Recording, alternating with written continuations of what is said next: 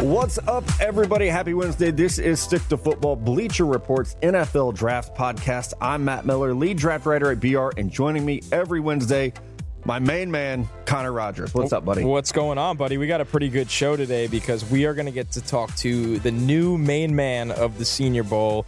Jim Nagy is coming on, and we got a lot to ask him of what's going on down in Mobile. The era after Phil Savage is finally going to begin. A lot of other stuff going on around the league. Obviously some light injuries, some holdouts from minicamp. Zach Martin finally gets that new mega deal. And we do got some workout dates for the supplemental draft, which finally actually has some good talent, right, Matt? Finally does, thank God, because we've needed it. But you're right, it's been man. awful in the past years, yeah.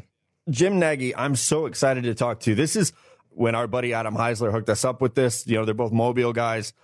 I got in our rundown and put in like 10 questions right away because we've said for years the Senior Bowl is our favorite event on the draft calendar. And so I want to talk to him about the game, about maybe getting underclassmen in. I want to talk to him about good drinking spots that we don't know about because, and then I want to talk about Veets for sure. So there's a lot of Senior Bowl and Mobile stuff we can get into with Nagy. But dude, let's start like we do every Wednesday. Let's go around the league. And as we were setting up today, you asked me, you were like, hey, you still watching The Bachelor? And it's The Bachelorette. I don't want to correct you, but it's The Bachelorette. I had to know. And I am. So and what is it? It looked like they played football this week. And I asked you, what is going on? Just first off, why do you watch it? That's one thing I need to know. And I'm not judging you. I'm genuinely curious. I'm genuinely curious. Okay, so this is what Mello and I sit down every Monday night and watch it. And the reason that this started was because in our friend group, there's one girl, Amy, and we love her, but we drag her to do all this guy stuff. We're going to games, we're going to, to breweries. We're finally like, damn, this isn't very fair. What do you want to do? Like, what can we do for you? And that's what she wanted, was us to watch The Bachelor last year, and we all got hooked. So now it's like a Monday night tradition where we got to sit down and I even did a meat and cheese night and got like nice wine and like you get like into this. Oh, I get really into it. It's like I throw a party every Monday night, so it's great. But yeah, they played some football on Monday night, and they actually played tackle football, which surprised me. But they did it with hockey helmets on and shoulder pads. What was the point of that? Weird crossover. It's just like so gimmicky, right? So there are a couple football players on the show. Okay. Clay Harbor, Colton Underwood, who had like a minute as a quarterback, I think, with the Chargers. So there are some football ties to it. The girls from Minnesota, where they just had the Super Bowl. So they're like, yeah, let's play some 4-on-4 tackle football with a real life NFL player on one of the teams, by the way, Clay Harbor, who has, he's been around the league for a long time, kind of as a role player and bounced around. But man, like imagine you're in good shape. You work out. Imagine trying to play tackle football against a real life NFL player. Did he light anyone up? So I felt like he did take it easy. Here's what's funny. And it's kind of, okay, it's not just funny. It's kind of sad, I guess. But so he gets hurt. It's like the games, they have to score to tie the game. And it's this big moment, right? And he gets tackled as he just truck sticks people into the end zone. But then he gets hurt, right? So he's laying on the turf and she runs over and is so distraught. This is made for TV. It's so absolute made for nonsense. TV. It's nonsense. They bring a fucking ambulance out, dude. He broke his wrist. Yeah, probably like a hairline fracture. They brought an ambulance for a wrist injury. That is... So it's like how every way you can jump the shark, they did it. But they did play some football. So I was thinking about like tweeting out scouting reports during the game. Maybe we can get you on there next year. 2 years. My friends all say that, and I don't think so. All right. A, I think my girlfriend would kill me. And then B, I don't think I could handle that. It'd be tough. But there's a guy from Pro Football Focus on, so yeah, maybe Mike we'll is get on you there. on there. I don't know. Of the two of us, then I'd have to leave you during the spring, and that would not be good for the brand. It would not be. That's true. Maybe, yeah.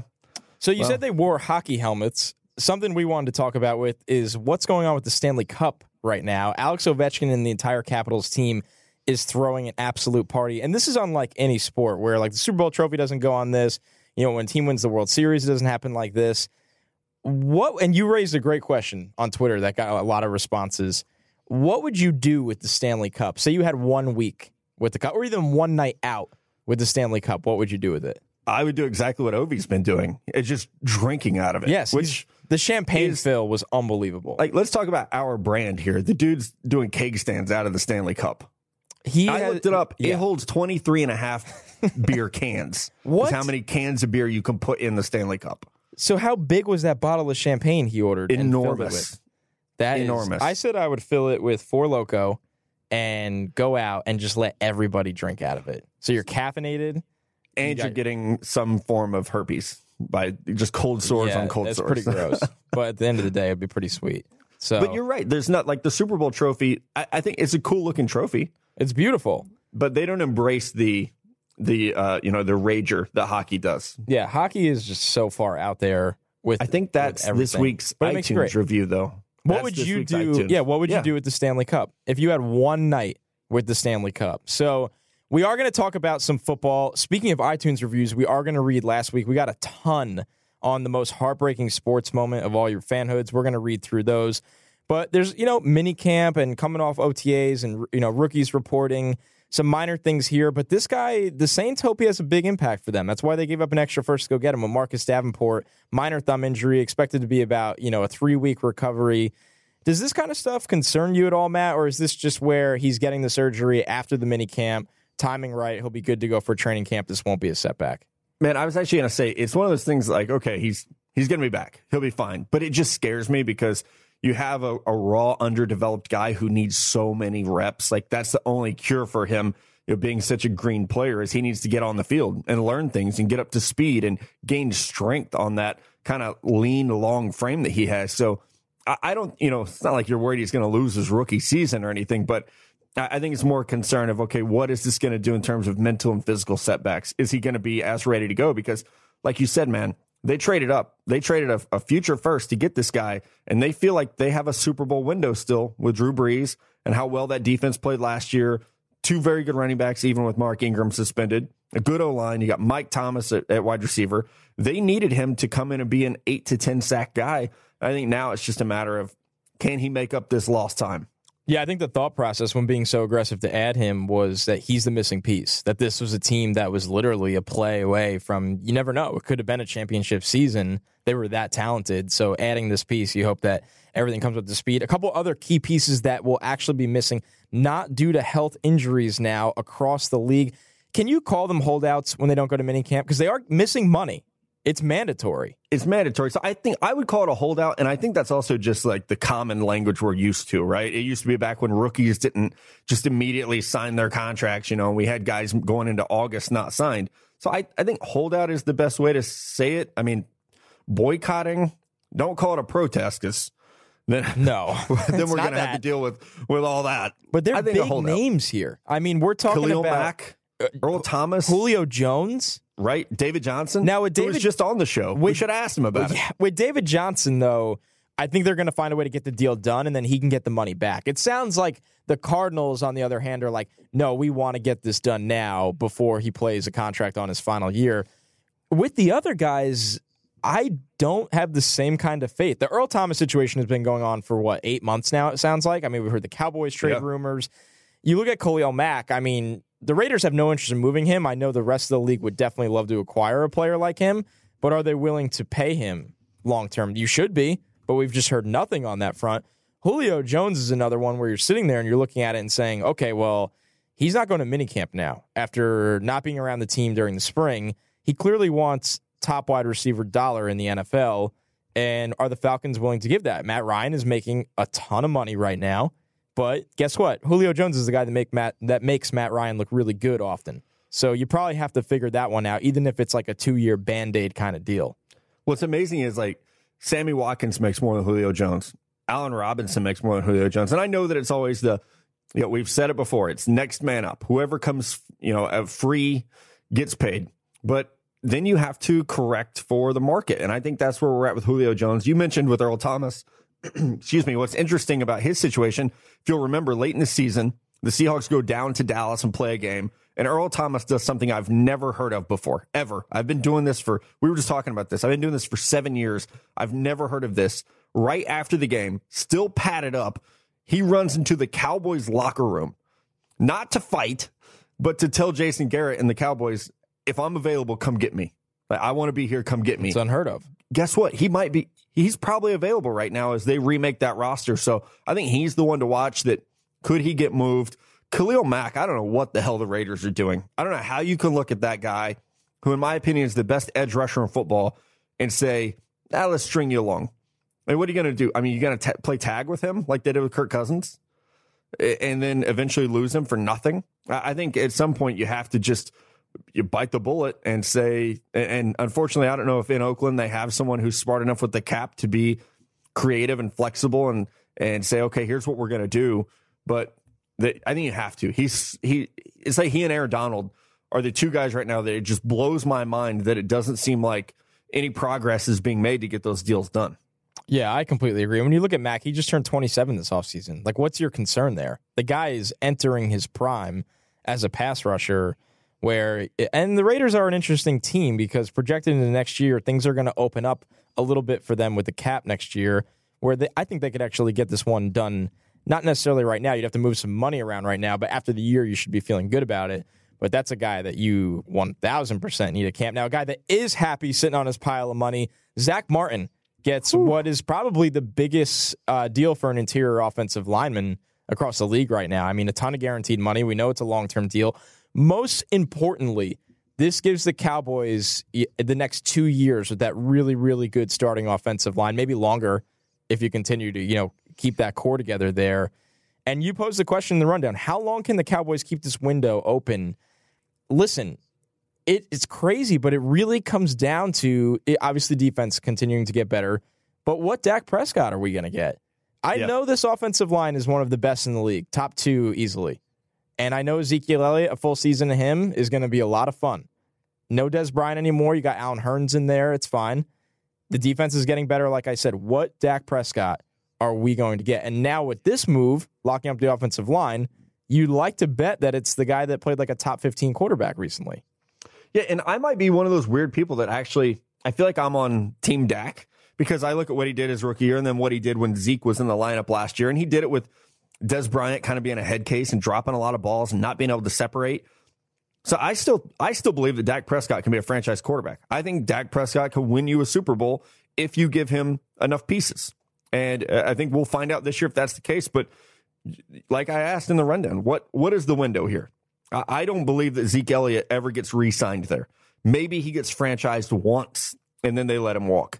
I don't think DeMarcus Lawrence is back after this year. So build your strength, and that's the offensive line. You have a great running back who you can just run into the dirt like a rental car and then let him go. You have a quarterback who's not going to turn the ball over.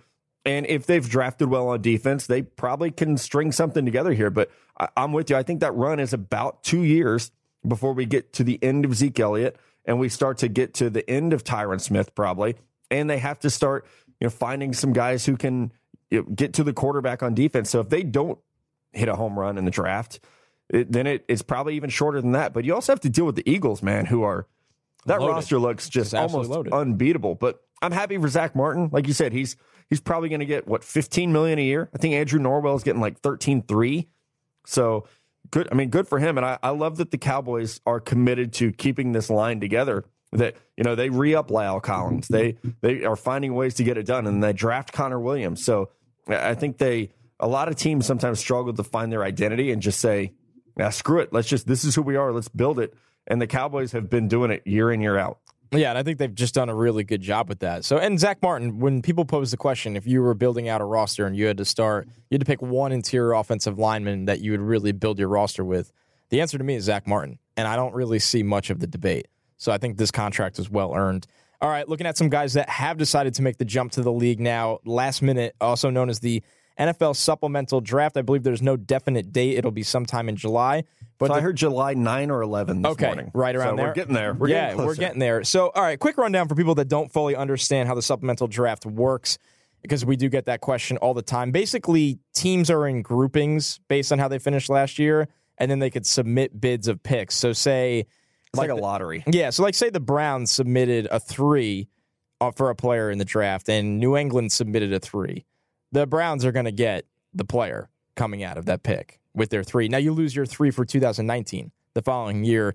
The 3 big names that have applied, and I think almost are pretty much official here. I know Adonis Alexander, the gigantic corner out of Virginia Tech.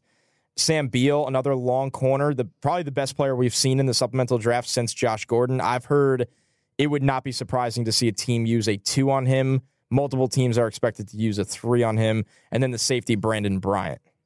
Yeah, it's going to be very interesting. And the big name here is Sam Beal, who is officially in as far as I've been told. And it's like an academic issue with these guys. It's not off field. And one thing that we should mention with the supplemental draft is for college guys who lose their eligibility between the January 15th normal underclassmen deadline and now. And so if you've got a guy like Beal, who what I've been told is he almost entered the draft, didn't, and kind of that hesitation threw him off for this semester. So he's not going to be eligible to play. So he petitions to get in the supplemental draft. But Western Michigan guy, I had a top 50 grade on for next year. And like you, I've heard it's probably second or third round. And third is probably like a safe spot. If I had to bet on this, I would say third round is where it's going to be, because even as good as he is, and as good as Adonis Alexander's huge, like true to form with that name. The guy is a statue. Yeah, 6'3" corner.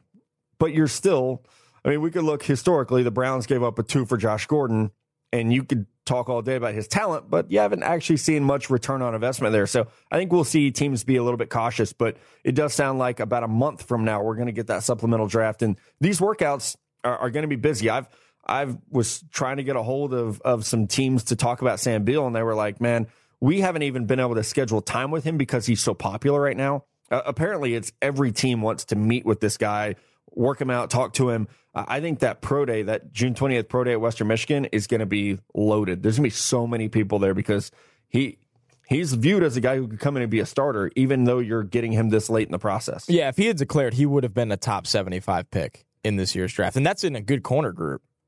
So when you're looking at teams that are sitting there looking at their depth chart right now, and they're thinking, man, we need one more physical long press corner for the outside that could put us over the edge, we might take that flyer with an early 3 or with a late 2. So I think when you look at Sam Beal, he's going to be the fun name to watch.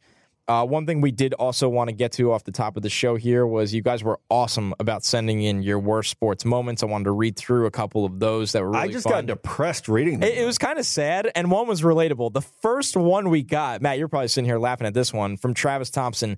He goes, my worst sports moment was watching the Royals clinch the World Series against the Mets while I'm at my friend's house whose family are Yankee fans.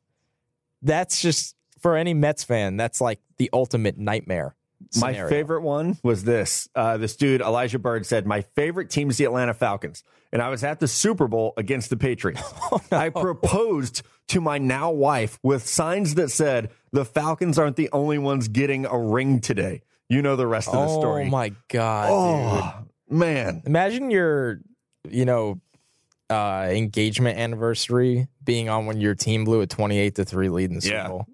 I mean, I think the engagement's a little more important than that, but it's still, for some people, it's close. it's pretty. Hope the marriage goes better than the second half of that game did, buddy. Another one I like that was draft related was worst draft moment from M Sturgill 2 on iTunes. As a Colts fan watching the 2015 NFL draft, I had my heart set on Landon Collins because of our need at safety.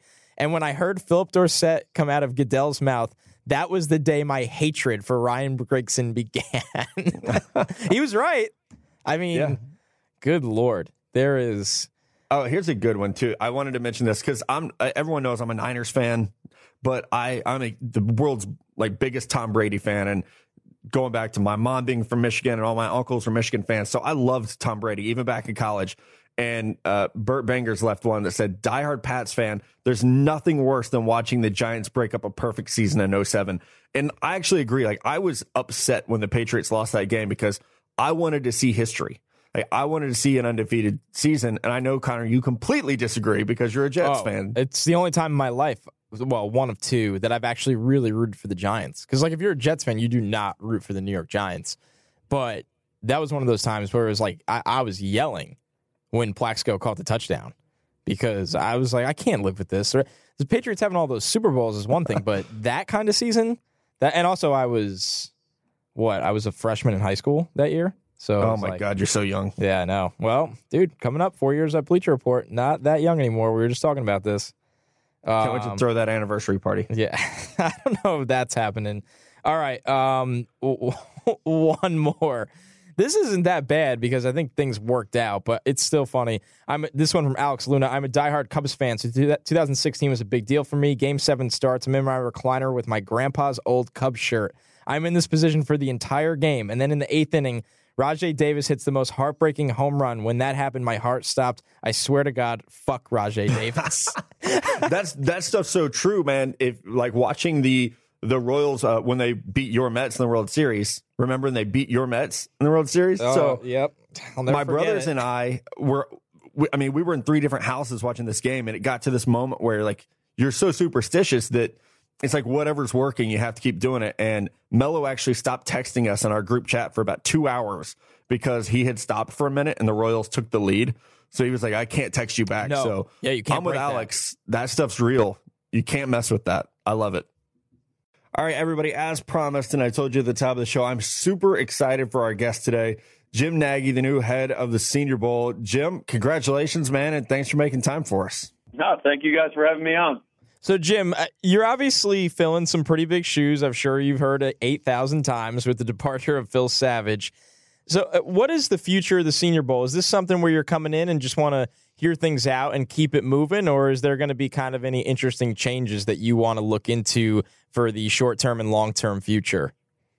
I mean, really, I see this job as kind of a twofold event. I mean, obviously, in my new role that Phil had, we're a steward to the NFL, so I have to make sure the football component stays strong. Phil did a lot of good things on that front. I think the NFL is very happy with the game. So yeah, I'm going to be keeping a lot of things status quo. I mean, why mess up a good thing? So, and then the other part is the community component of it, which we have to be mindful of down here in Mobile, Alabama. And there's a lot of things that I have a lot of ideas in the community, but nationally in terms of your listeners and everything wouldn't be as interested in. But locally, there's a lot of things we want to do out in the community. Yeah, and Connor and I have said, I even said today at the top of the show, the Senior Bowl is my favorite event. I've been going down for 8 years now, and you're from there, being a Mobile guy. How important is that game and that week to the city? I mean, it seems like they roll out the red carpet for us when we're down there. So you're there year round. How big is that? Not just the game on Saturday, but that whole week, getting everybody from the NFL, all the media into town. Yeah, it's a huge event. This was my 20th Senior Bowl this past year. So I've been coming down here, and I've been living here for the last 11 years. So, yeah, it's a huge event. It's a huge impact on the economy down here. The last time we did a study, it brought in almost $30 million to the local economy. So it's got a big impact that way. And, the game's been being played here since 1951. So it is a game that the locals take a lot of pride in.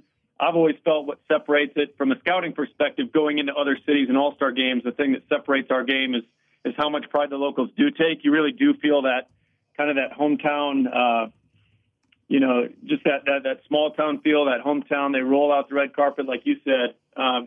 It's just different than some of the other games. So, yeah, absolutely. We take a lot of pride down here in putting on the Senior Bowl. Well, for the Night Owls, I think we got to ask this. Out of that $30 million, how much money is Veets pulling in when we're not in town? Because I feel like when we're there, everybody that works within the NFL or the NFL media is at Veets. And we always wonder, is anyone else here the rest of the year? Yeah, there's a little binge drinking that goes on during Senior Bowl week. That's been the greatest thing about living down here the last 11 years is that I have an easy out of Veets. I don't have to. Good for you. I don't have to get caught up down there. I have a family to go home to. So, but no, it's funny. Once I got the job, I mean, obviously people reach out and congratulate you. And the two biggest requests were front row seats at the weigh-ins and some sort of VIP section at Veets. So it's not a bad idea. If we could just get them to open it back up. We're working on that for those guys. Yeah, it used to be so much bigger. Now it's just that hallway. Like we need both sides open back up. We do talk a lot about Mobile and have encouraged a lot of our listeners who want to get into the media side or the pro side of scouting to make the drive down there. I know several guys who got their break in this industry, whether it's on our side or your side, just from you going down there because it's a big job fair. So as an insider, where's that one go-to restaurant that none of us know about? Everybody knows about Wenzel's. What's your hidden gem for Mobile restaurants? Well, the causeway that on Mobile Bay that crosses from Baldwin County and Mobile counties down here, there's a lot of great seafood at all those places, the Bluegill, the Oyster House, Ed's. All those places are really good. If you want a tucked away little bar that's not down here downtown on the Dolphin Street Strip, kind of away from the action, there's a place called Callahan's that has the best burger in town.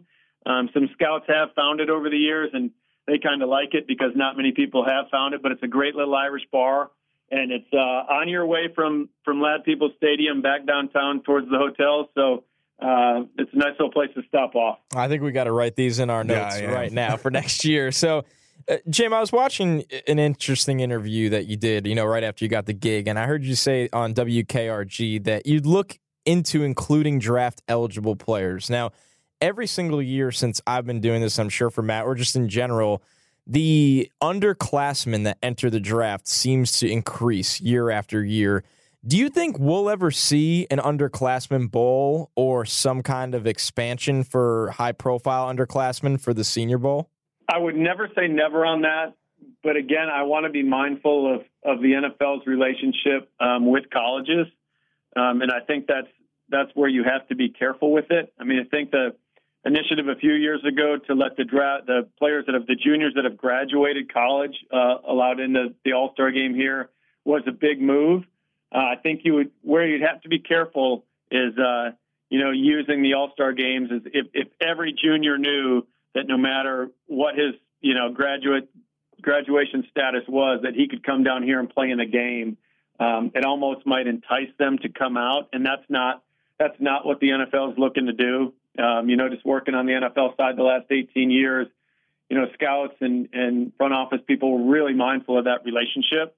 So we would never want it to be a harm to colleges first and foremost. If they felt that threat, we would back off. But at the same time, we do have a problem right now with too many juniors coming out and not getting drafted. I want to say there was over 40 juniors that came out this year that did not even get drafted. Yep. So there's an issue there. And I think a lot of it comes down to these kids aren't being properly evaluated, or they're either not being properly evaluated because the teams don't have enough information on them, and they don't have the whole book on the kids, or they're just being fed bad information. And that's usually not from the team side. The team side usually errs on the side of caution with the prospects, rather than pump up their value. If anything, they push it down a little bit. To not encourage kids to come out early. It's usually more from families and agents. But no, so there's something has to be done on that front. But yeah, it would be, if we could have all the draft eligibles, obviously for our game, we would have a higher level of talent every year. But that's probably a ways down the road.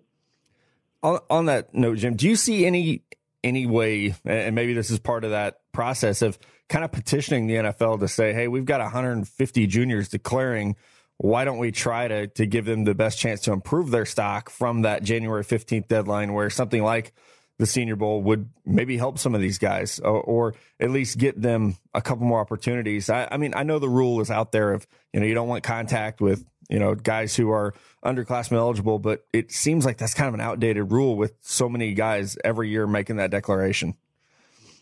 Yeah. You think about what the NBA does, where if a player doesn't sign with an agent, they can always go back. Yeah. I feel like the problem with the NFL thing is that just with the time frame between bowl games and then the agents getting involved, it's really a sticky issue. I mean, I think everyone's cognizant of it. I think the colleges are. I think the NFL is. There was a movement a couple of years ago, and it's kind of baffled me a little bit that more colleges haven't taken advantage of it. But there was an initiative really, really spearheaded by Coach Saban. I think Dabo at Clemson, some other coaches were involved, where they were, when you went to the pro days as a scout, started 2 years ago, each school could give you, I think it was either up to 5 or 6 rising juniors that you could, weigh and measure and run if you would want to. There was supposed to be medical information provided. There was supposed to be, the players were supposed to be made available for us to interview, so then we were aware of any red flags, whether they be medical, character, which really force a lot of players and a lot of early out juniors to drop. That's why a lot of these guys don't get drafted, is because there is there is a flag issue. But really, Coach Saban took advantage of it. He's been giving out rising juniors, current sophomores the last couple of years. And like going into last year's draft, I had 40 times on my watch from Kelvin Ridley and Deron Payne and those Minka Fitzpatrick. So it was really helpful in the process because I knew what they were going to run. We had, accurate arm length and measurements on them. So it was really helpful. But there has not been enough coaches really get on board with that. And I think it's because they're fearful if they put their players out there, then it's like they're offering them up for the taking. And it's too bad that some see it that way because I don't think that's what it's looked at from the NFL perspective. I guess, long story short, there has been some strides made in that area, but it's clearly not good enough yet. So we've talked so much about Mobile and the Senior Bowl and obviously your new role, but I think a lot of people that haven't worked in the NFL want to know about you. And you have almost 2 decades of experience scouting in the NFL, most recently with the Seahawks. What was your road to get into the NFL scouting world? Yeah, it's a long story. I don't want to. It always is, right? But yeah, so I went to college at Michigan. I worked with the football team my last 2 years there. My only opportunities out of high school to play were smaller school football. And when I got into Michigan, it was kind of my dream school, so I decided to go that route.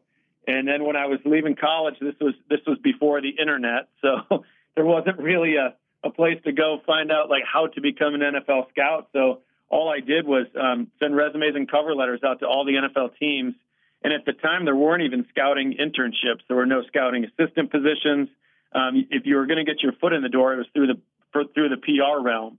So I actually got a PR internship, which is, I know that's how a lot of people got their foot in. Brian Billick was a PR intern. Eric Mangini was a PR intern.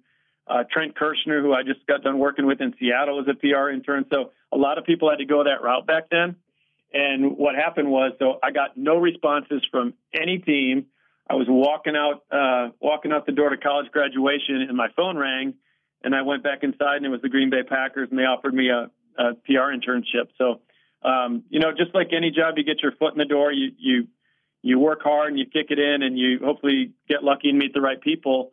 And at that time in Green Bay, on that staff, John Schneider was a pro personnel assistant. Reggie McKenzie was a pro personnel assistant. They shared an office together. John Dorsey was on that staff. Scott McLuhan was on that staff.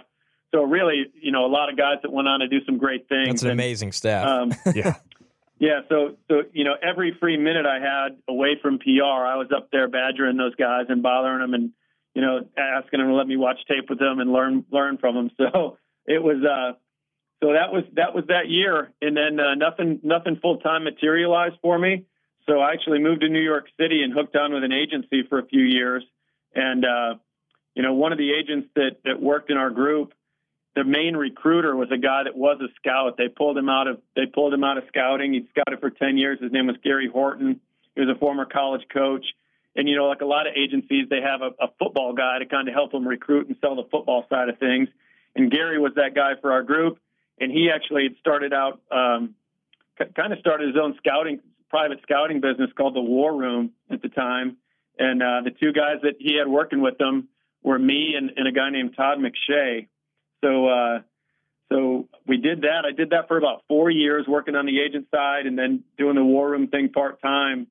And we were getting all our tape from Denny Green, who was the coach of the Vikings, who was Gary's good friend and he coached with. So that was kind of my introduction to scouting, to scouting players, was working with Gary. And then when John Schneider got his first job and ability to hire a staff in Washington, with Marty Schottenheimer in 2001, he gave me my first shot as a scout. So I got a job scouting the West Coast, moved to Phoenix, and kind of started from there. So that's a long story, but that's kind of how I got into it. And unfortunately, right after I took that Washington job, Gary and Todd sold that War Room business to ESPN, which turned into Scouts Inc. for a lot of money. So I wasn't a part of that. But it was a great opportunity, and all I ever wanted to do was to scout. So there was no second guess, and there's no going back. I was full speed ahead. That's an amazing story. That's so true for, I think, a lot of people that do make it. It's a grind, and it takes volunteering to be a PR intern and doing a lot of different jobs. So I think that's really beneficial for, like Hunter said, we have a ton of people who ask us, how do I get in? And it's maybe a little different for everyone, but kind of the same. If you just got to work your ass off and be willing to do a lot of different jobs.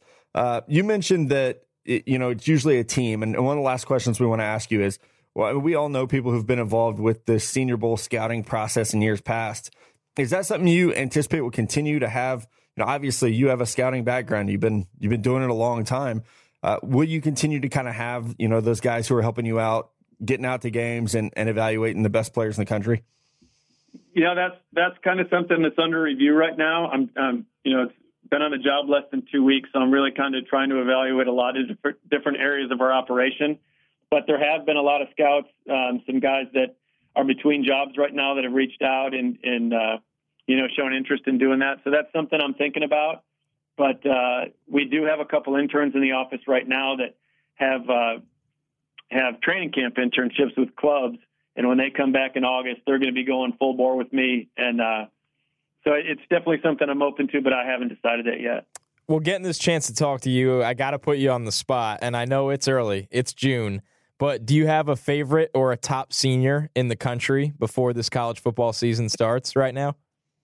I'm pretty Southeast centric right now because that's the area I've been scouting in the last 5 years. So I know these guys down here a lot better than I know, some of the different parts of the country. And that's going to be the challenge for me going forward is learning the rest of the country. But the great thing is I just got with Exos this week, who's, a big video provider for the NFL, DV Sport and Exos. And they're a partner of ours, and they're outfitting our offices with all the tape we need. So I'm looking forward to that and get my hands dirty on that stuff. But in terms of this year's class, in my role right now at the game, I'm really focused on the quarterbacks. I'm going to the Manning Passing Academy next week, which I'm super jacked up about.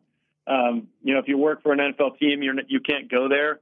So this is going to be my first chance to get over there. And Archie was nice enough to invite me. So just to get a look at these quarterbacks firsthand, I've seen Jarrett Stidham play. Saw him play 3 times last fall. And then guys like Drew Lock and, the Finley kid at North Carolina State. I mean, there's a number of them. I just got the list. I just had the list in front of me, but I'm really looking forward to watching this quarterback class. And if, Jarrett Stidham has graduated already, I've already looked into that, because if we could get an Auburn or Alabama player of his caliber down here in the game next year, that'd be great. And especially at the quarterback position, it's been a long time since there's been an Auburn or an Alabama quarterback of any stature come down to the game. I think Brody Croyle is probably the last guy, maybe Jason Campbell from Auburn. So I'm looking forward to seeing those guys, Stidham and Locke, and in that group. Well, that's awesome. And Jim, we're looking forward to, seeing what you do with the Senior Bowl. We're excited to see the great tradition that is the Senior Bowl continue in not only the NFL world, but also our media world. And we just want to say thanks a ton, for giving us some time today. And we wish you the best of luck. We really can't wait to see what you do with this event. No, I appreciate it, guys. When you get down here, let me know when you get down, and we'll head over to Callahan's or something. Oh, we most definitely will. You don't got to worry about that. He already knows us. Right. This is great. Thanks, Jim. All right. You got it, guys. All right, a gigantic thank you to Jim Nagy, the new director of the Senior Bowl. Awesome for him to spend some time with me and Matt to talk about what's going to happen with the Senior Bowl down the road. Not rock the boat maybe too much, but a lot of interesting stuff, especially when that direction changes at such a big event in our world. So, of course, like every other week, we're going to answer your draft on draft questions, starting it off with an iTunes question from G Sudol 21. He says, are y'all a fan of the modern-day workhorse running back, or would you rather stick with a system-style approach? He said all draft season he was listening to draft experts look for a player comparison for Saquon Barkley. Never once did he hear anyone mention Joe Mixon. That was his comp for Barkley. Well, I really like that. I think the problem is people hear Joe Mixon and they automatically think, ooh, that dude knocked out a girl. He said that in the review, too. I had to condense it. He was like, is that a reason people stayed away from it? And I think that's fair. And I can tell you, just peeking behind the curtain here, there are times where editorially, I'll love a comparison for a player. Jair Alexander to Pac-Man Jones was one I really liked. And it was like we had to have a conversation on the content side of, but if I say Pac-Man Jones, people are automatically, they think off field. And so it's like you can't compare, for obvious reasons, you can't compare an athletic tight end to Aaron Hernandez. And even though with Joe Mixon, it's much less serious than that, it's still serious, and it's still a negative on his scouting report that people have a hard time not thinking of. So I do think that's why, even though they're both stylistically very similar, they're both big backs who can catch, have speed.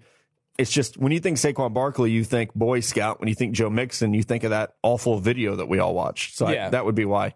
To his question of are we a fan of the modern day workhorse running back? I think without a doubt, it's just that they've become unicorns because of how the league has really changed, involving running backs in the passing game so much. When you count them, guys that are really on the field for 3 downs, that are excellent runners, excellent pass protectors, and viable pass catchers, it's David Johnson, Le'Veon Bell. I think Saquon can be that guy, but we can't say it until we see it.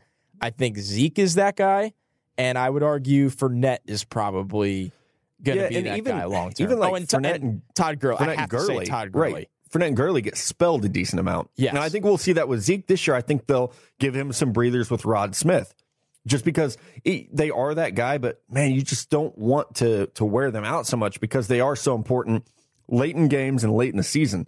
So, the old school workhorse is probably gone. I think the modern day workhorse is more like what Marshall Faulk used to be. Yes. Where 20, 25 touches, but we're also going to mix someone else in to do a little bit of the dirty work, especially like in the middle of the game where we maybe don't need you as much, so that you are fresh for those fourth quarter drives, whether it be to keep a lead or for those big comebacks. But I'm with you, man. I think there's like 5 or 6 true workhorse guys, and we'll see if guys like Darius Geis can get to that level. But I do prefer having that one superstar running back that you can, game plan around, and it takes all the pressure off the quarterback. But it's hard to find those guys. Yeah, so that's a great question. But coaches love just keeping them on the field because it doesn't give away anything you're doing. They're just reliable.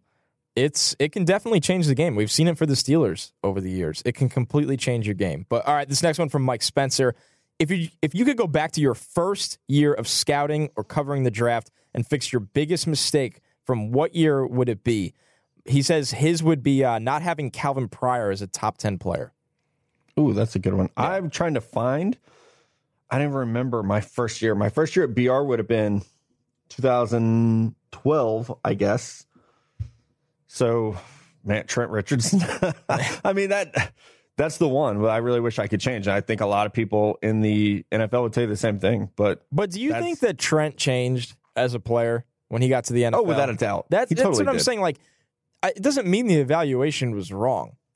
Yeah, it changed. Yeah, I mean, he got hurt and then he gained weight and he had a lot of stuff going on off the field. The one that, and I've told this story before, but 2012 at the Combine, first at the Senior Bowl, spent every day with Russell Wilson. Then we go to the Combine, and I got to go to all his private workouts where, like warming up the night before he was going to throw on the field. I had an in with his trainers. I was, 25 years old or whatever. They loved me. So it was, hey, come tag along. And I spent so much time with Russ that year. And I kept telling his agents, his trainers, man, if he were 6'2", he would be my number 2 quarterback in the draft. And hopefully those guys still like me enough that they would vouch for me, because it was just, he was so amazing, but he's my height. And I just kept saying that there's no way. And so I had him ranked as a late 3rd round pick, I want to say, behind guys like Brock Osweiler and Brandon Weeden. And that's the one where you have that ability of hindsight to say all the signs were there that he was going to be great. Character, accuracy, arm strength, athleticism, football IQ. Man, he had it all, except for he's 5'10", and that really shadowed my view of him, and I would give anything to go back and change that one. See, what's funny about yours is mine is actually the opposite of you, where when I started doing this, I bet on the outlier too much, where I didn't want to listen to any old school standards and say if a guy was a 5'10" quarterback, and I didn't care, basically, is what I'm saying. If a guy was a 5'9" corner, I didn't care. You know what I mean? I would just bet on the outlier all the time and almost it's not lazy, but being stubborn and looking to, okay, here's why these guys often don't work is what it comes down to. So I think that's a problem that I've gotten better at, is that, listen, guys are outliers for a reason. Pick and choose your outliers wisely. I think Baker Mayfield was certainly one, and obviously everybody seemed to agree on that one. But you really have to pick and choose your outliers wisely, like Vernon Adams. Yeah. All right. You really do. So, Mongaluzzo. Yep, That's our boy. Mongaluzzo, bringing one in. How much does a special teams unit factor into the success of a team? It seems as though those teams with great special teams units tend to be towards the top of the NFL in overall success. Think New England Patriots. I mean, yeah, and I think, one thing, I'm in Missouri, so I've seen it all the way back to Dante Hall, now with Tyreek Hill. A good special teams unit can help overcome mistakes. It can give you a jolt when you need it as well. So I think it is very important. I mean, even the Eagles last year, the Eagles were fantastic on special teams. And look how many moments they had where those guys were able to give them that bounce they needed. And just the fact that, football games are lost by mistakes. You have a great special teams unit, you're not going to have those mistakes. You don't make them. Yeah. Think about Dallas. If Ryan Switzer doesn't fumble that punt return, and if there aren't some just boneheaded plays on special teams, if they don't, lose their kicker and have to use they have to use a safety as a kicker, does that swing one or two games? If so, that might be a playoff team. So I think that's an underrated sign, and man, we'll see how long that lasts because, the kickoff might be gone at some point. Yeah, I think it's a trickle effect. I think when you do the little things right, and this isn't calling special teams a little thing because it's not, but when you do those things right, it trickles down to everywhere. And when the players that are the 45th to 53 on the roster are doing everything right, it's probably because the guys ahead of them are. And I think that's what makes it so important for a good special teams unit to be an overall good NFL team. And I'll say that's no coincidence. Something to think about. Like when y'all who are listening to this, think about, I want my team to sign this guy. And if it's a fourth or fifth receiver, they have to be able to play special teams. If it's a fourth or fifth or sixth corner, they have to play special teams. And you could say that third running back needs to play special teams. That's why guys like Darren McFadden get cut, even though, it's a good athlete. He just doesn't have a role anymore. So when you think about roster construction, special teams are super important as well. Yeah, it totally matters. All right. That was a really good one from Mongaluzzo. He always brings it. This one from Tyler Kincaid. If you were all in Madden, what would be your best and worst attributes? Oh, man. This is so easy. My best attribute would be football IQ. My worst attribute would be everything else. Everything else. Agility, speed. I think you could still tackle people. Oh, yeah. You can still tackle people. I would say really all I was ever good at. So I can run fast and jump high. I would say throw power for me would be really low. And I don't know if my football IQ would be very good, to be honest with you. I know that takes away from the scrappy white slot receiver, but man, I mean, we're all prone to boneheaded mistakes.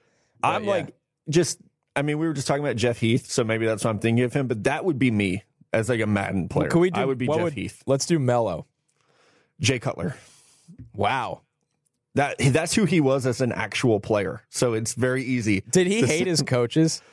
No, he just always thought that he was maybe smarter than, I saw him rip linemen so many times. That's great. So he 100% Jay Cutler. I wonder who our new intern Walker would be. I watched that 40. It's not pretty. It wasn't pretty. But at least tall. He's tall. He is tall. And his shotgun pace was okay. Yeah. Although that's not a Madden attribute. So we're going to find out about his IQ. I think he's had a good start. He's played it slow and steady with his intro tweet, his application video, which was well done. We're going to see what we're going to see what Walker has. It's going to be fun. We might have to bring him on and introduce him to everyone. It sounds like he's going to make the road trip to Joplin for a Thursday night show. That is incredible. Good for him, man. Good for him. Initiative for him is great. I love it. Yeah. So, we had some. The applicants. Hats off to everyone. I was blown. It wasn't easy. We ended up with over 100 applications, and you and Mello were really discussing over 5 different people were that could do an amazing job that we knew would do. But made a choice, and I think Walker's going to do a really good job. So it's going to be a lot of fun. Yeah, it is going to be a lot of fun. All right, last question. You get the last one, dude. Eric Solomon. Thank you for giving me a name I could actually read. I'm calculated with my decisions. If you could take one college football rule and put it into the NFL, what would it be and why? Not targeting. That's for definitely damn not sure. Targeting. You know what mine would be? People are probably going to think I'm insane for this. I like only having 1 foot in bounds on a catch.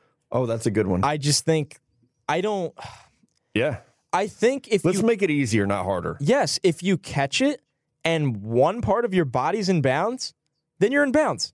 I don't need a second foot. For what? It's just, you want more points, you want more scoring, you want more offense. That's all the league does because they go, okay, dollars. I've always felt like if when you're a kid, you can get you and 7 buddies and play football in the backyard, and you know the rules. It shouldn't be that hard. I was going to say, it's so easy. If it's a catch in the backyard, it should be a catch on Saturdays or Sundays. Mine would be, I actually love college overtime, and I hate the NFL. That's a no-brainer. College overtime is probably next to hockey as the most exciting overtime ever because it's literally at any moment it can break open. And I actually like the fairness of, all right, you get a shot now, we get a shot. Let's see what we can do. I just think it's efficient when it comes down to it. Yeah. The NFL's is oftentimes determined by what? A coin toss? I mean, yeah. And one of the great things is that when it ends up like 4th and 15 and you have to score to keep the game going, or when somebody goes for 2 and they just big balls it and hey, we're going for 2. Watch that. Yeah, stop us. Yeah. We want to end this now. Our offense is good enough. And it's also cool because they have so many prepackaged 2-point conversion concepts. Yeah. And I think that trickles Remember down Boise to State, coaching. Oklahoma? Who could forget it? I mean, that's the most famous. And as a Texas fan, I loved that game because of course you just did. watching Oklahoma get smacked in the mouth. That was really like a breakout moment for, I'm not going to call Boise State a small school, but it was like, it felt David versus Goliath kind of really ish did. Because of how prominent Oklahoma's program was in comparison at the time to Boise State. Now, Boise State's turned out players over the years. It's just the overall point. Man, I think a lot of people will agree with both of those things. Well, those are simple rule changes that simplify the game. The NFL can't stay out of its own way. In so many ways, that's true. And that's why so many people are like, well, I enjoy the college game better. They don't get as attached to the personalities, I think, although in this recent era in social media and the, overanalyzing everything, we do get attached to college players more so now. But the overall product, while it's not as an efficient, cleaner product in terms of the way offenses and defenses are run, it's just a more enjoyable, I think, watch for a viewer. Yeah, I'm with you, dude. All right, man. That's our show. Thanks, everybody, for contributing with the horror stories on iTunes. Thanks for your Draft on Draft questions. And don't forget, we want to know what you would do with the Stanley Cup. You get that sucker for 24 hours. What are you going to do with it? You can leave that in this week's iTunes review. We'll try to read some of them on the Friday morning show when it comes out. And thanks again to Jim Nagy. Thanks to our buddy Adam Heisler for hooking us up with that.